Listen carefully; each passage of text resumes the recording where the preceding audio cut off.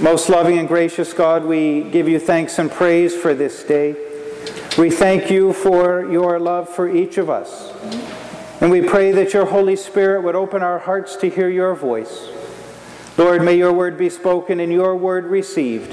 In the name of the Father, and of the Son, and of the Holy Spirit. Amen. Please be seated.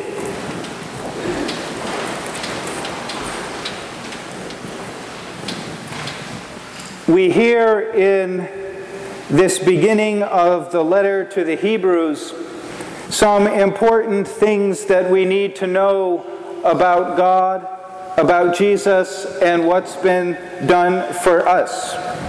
And it's fitting that we receive this reminder on the day we gather to welcome Vincenzo into the family of God through the waters of baptism.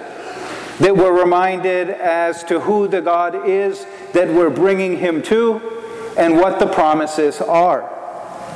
And we're reminded that in the past, God spoke through a bunch of prophets over time.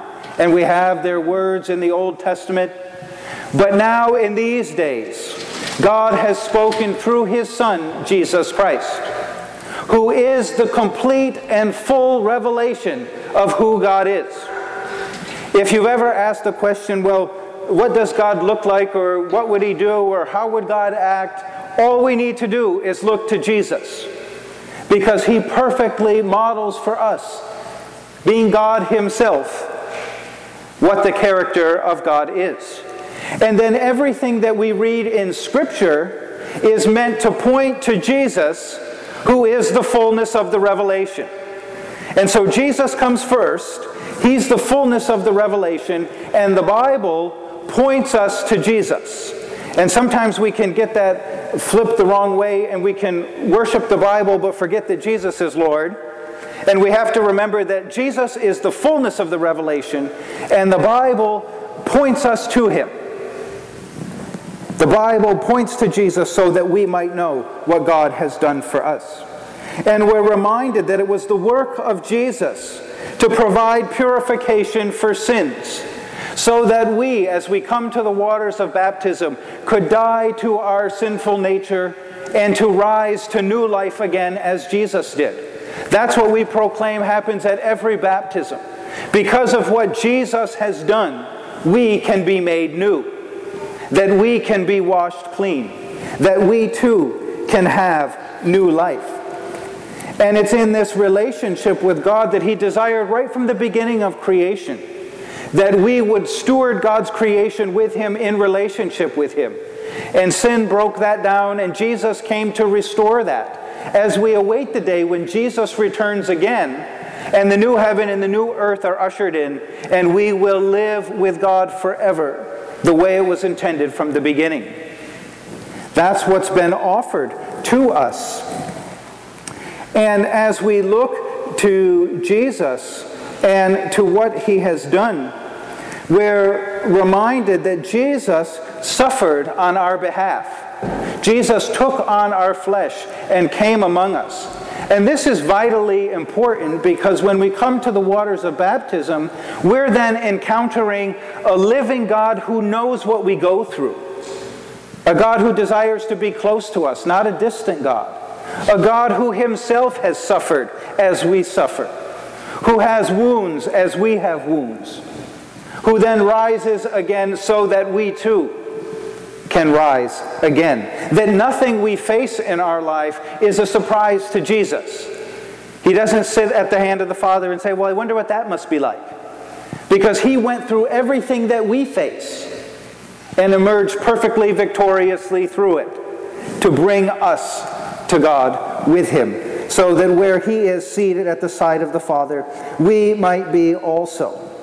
And it's the heart of God to bring healing and restoration, which is the connection to the gospel passage, where the Pharisees are trying to trick Jesus and say, all right, well, what do you say about divorce? And if he supports the Pharisees, there's going to be a whole mob against him. And if he doesn't support the Pharisees, there's a whole mob against him. And that's their goal, to have division and to trap Jesus.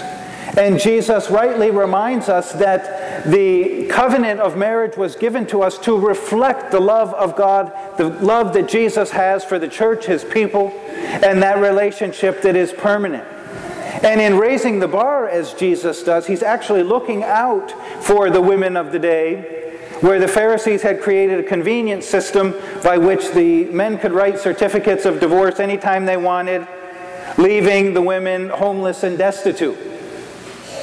And Jesus, in raising that bar, in the words that he says, he reminds us, ideally this is meant to be a permanent loving relationship for all the reasons that I mentioned. But we know that life happens. And in the midst of that, then, what is God's response? He's saying, remember, both of you get wounded in this process. And then we have to ask, if we have a wound, which happens, divorce is painful. The question is, well, what's the reality of the way forward? What's the pastoral response of the church? What is God's response?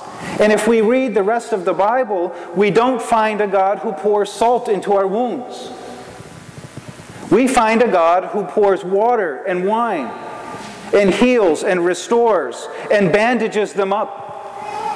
And the church hasn't always done this well, and people who have already gone through the wounds of divorce have been hurt in the church over the years when we've argued about this, and what's the pastoral response? And thankfully, we say, well, ideally this lasts forever. We know that people are hurt.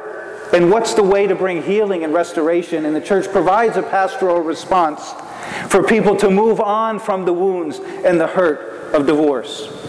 And God understands what we're going through. That's the important thing. He desires to heal and restore us and to bind us up. And as this section from Hebrews ends, we're reminded that Jesus is not ashamed to call us his brothers and sisters. And we all have one Father who created everything. And if that's the case, sometimes we have to ask ourselves, if God sees us healed, restored, and forgiven in Jesus, if Jesus is not ashamed of us, why do we carry around the weight of shame from something in our past for years and years and years, when God has dealt with it? And if Jesus is not ashamed of us, what gives us the right to be ashamed of ourselves because something has happened? Preach it. Because we all have something that's happened, right, in life, some wound. And in the midst of that, Jesus says, I am not ashamed of you. I came among you and gave myself for you so that you could be a child of the glory of God. It's been dealt with. It's been handled. And I think that's so important for us to hear, especially at a baptism, that we understand God is not just saying, well, I know it's going to be tough and hopefully you do the best you can and I'll be up here watching from a distance. God says, I will be with you and in you, and I will walk with you every step of the way. And there will be scrapes and bruises, and there will be pain and joy, and I'll be with you in the midst of all of that. And you need to let go of the shame of the past, of the things that we're carrying. We lug all this stuff around when Jesus says, I have washed that away in the water of baptism. So I pray that today, as we renew our own baptismal vows, as we hear the promises made at baptism, that we might be reminded again and let Jesus wash over us and wash away all the doubt, all the hurt, all the shame, all of the past, and let him replace in that place healing and restoration and love and mercy and grace. Because Jesus came and he said, I came that you might have peace and that you might have life and that you might have joy. Those are the things that God desires for us. And those are the things that we as a church should be proclaiming to the rest of the world. That when people come through the doors of the church, they shouldn't find a judgment panel waiting to condemn them from some hurt in the past. But they should find the open arms of a healer, waiting to love them, to restore them, to walk with them. Because that's what Jesus did for us. And so with grateful hearts, may we continue through this worship today and each day of our lives. May we allow the Holy Spirit to teach us what Jesus has done, what it means that He's not ashamed to call us brothers and sisters, that God is not ashamed to call us His children, And may the Holy Spirit empower us to bring that message of love out into a world that needs healing, into a world that is broken, into a world that needs restoration. And we know that Jesus is the answer. Let the world see the love of Jesus through us, that they too might come and receive. Let us pray.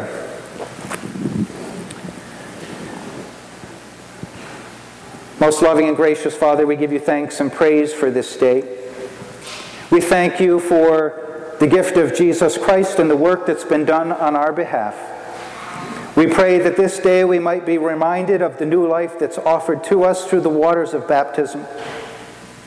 May your Spirit wash over us to remove from us anything that weighs us down, anything that seeks to separate us from you when you have already won the victory.